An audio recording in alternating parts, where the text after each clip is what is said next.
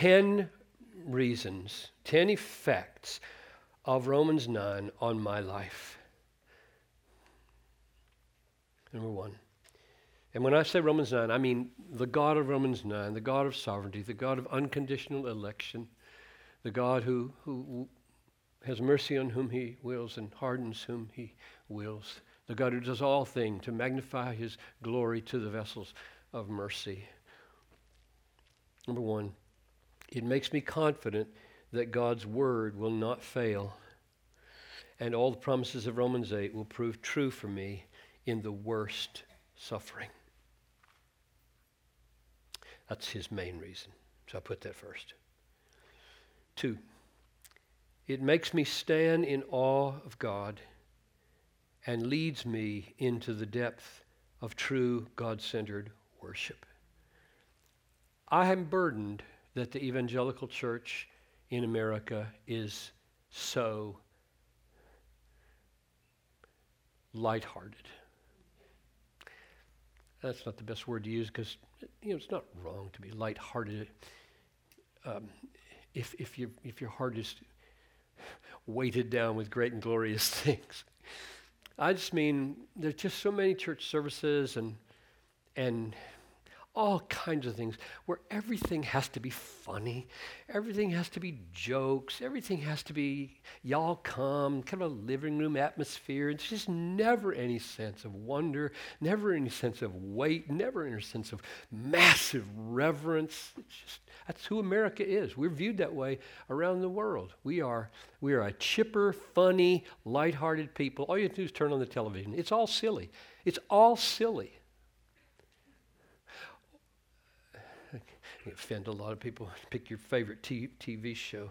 I mean, even if you find a show that looks halfway worthwhile, the ads destroy it because the ads are silly. There's 10 advertisements, and they all appeal to the most stupid, idiotic ways of living. I mean, I think without the God of Romans 9, I'd be one of those. I was like, hey, y'all come, and hey, let's just all have a good time at church. And I mean, people are going to hell. If the God of Romans 9 exists, it should have a certain effect. It helps protect me from trifling with divine things. That's almost the same, I suppose. Trifling with divine things.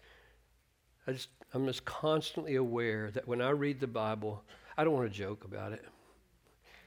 I don't want to turn it into a funny little slogan. I mean, it seems I'm on Twitter, and as I read Twitter,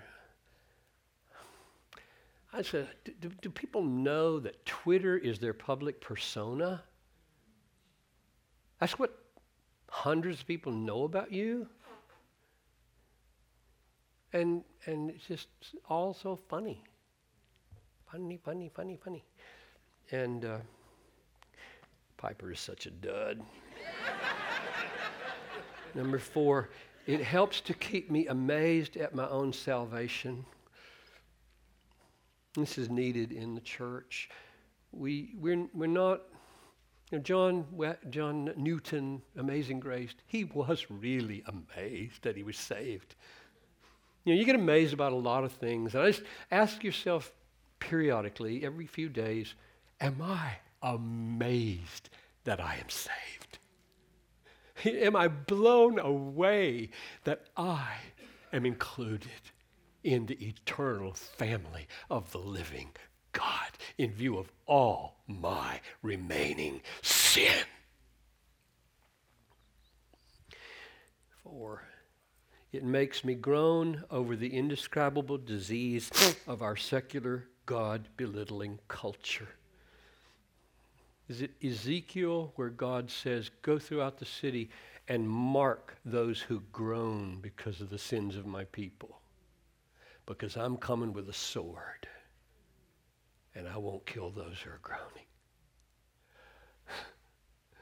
So God clearly, if he finds you in a culture that has so completely lost its way as to call two homosexual men regularly having sex marriage? You need to groan with a lot of compassion and with a lot of conviction. Because not to groan in this culture means you are blind to the holiness of God. So that helps me. 6, it makes me confident that the work which God planned and began, he will finish, both globally and personally. You think about ISIS, beheadings, the possible unification of a radical Muslim world around a caliphate in the Middle East that would get nuclear weapons. You ever think about those things? I mean, when you read the book of Revelation, if any of that stuff remotely comes true, it will be like that. And if you don't have a theology and a God who is unshakable, when everywhere you look, it looks like Christianity is losing. You just look everywhere. If you don't have a theology that says, we're not, he will triumph, you're going to be in big trouble. Number 7, it makes me see everything in the light of God's sovereign purposes, that from him and through him and to him are all things. To him be glory forever. So everywhere I look in life, from him and to him and through him are all things. Nothing is not related to God. Everywhere you look, something is coming from him, moving through him, going back to him. God has not lost control of this world. Everything it relates to God, and there's a way to talk about it from God. It makes me hopeful that God has the will, the right, and the power to answer prayer, that people be changed, including me. Sometimes people try to put prayer over against the sovereignty of God and say, why pray if God is sovereign? And I respond by saying, why pray if he's not? Because you're asking all the things that I care about God doing, he doesn't have a right to do if you believe in absolute free will. By absolute free will, I mean you have ultimate self-determination. If you have ultimate self-determination, and that's what it means to have free will, ultimate self-determination, God has no right to intrude on you at all and change you. You call the last shot. So why pray? But if you believe that God has the right to break into any one of your lives, overcome your will, make you his, take out the heart of stone, put in the heart of flesh, cause you to walk in his statutes, then you pray. You got people you've been praying for decades who are not believers, and you're frightened that they may not be elected. You're frightened that they might go to their grave unbelieving. I do, and there's no hope if God is not sovereign for those people. If there's any hope for the most hard sinner you care about, if there is any hope that that person will be saved, it's this: God can save them. God can just stop them in their tracks, take out the heart that's been rebelling for 50 years and put back in a new heart. He can do that, which is why we pray. And number 9, it reminds me that evangelism is absolutely essential for people to come to Christ and be saved, and that there is great hope for success in leading people to faith, but that conversion is not finally dependent on me or limited by the hardness of the unbeliever. This is one of the most liberating things in evangelism. On the one hand, you know, I can't save anybody.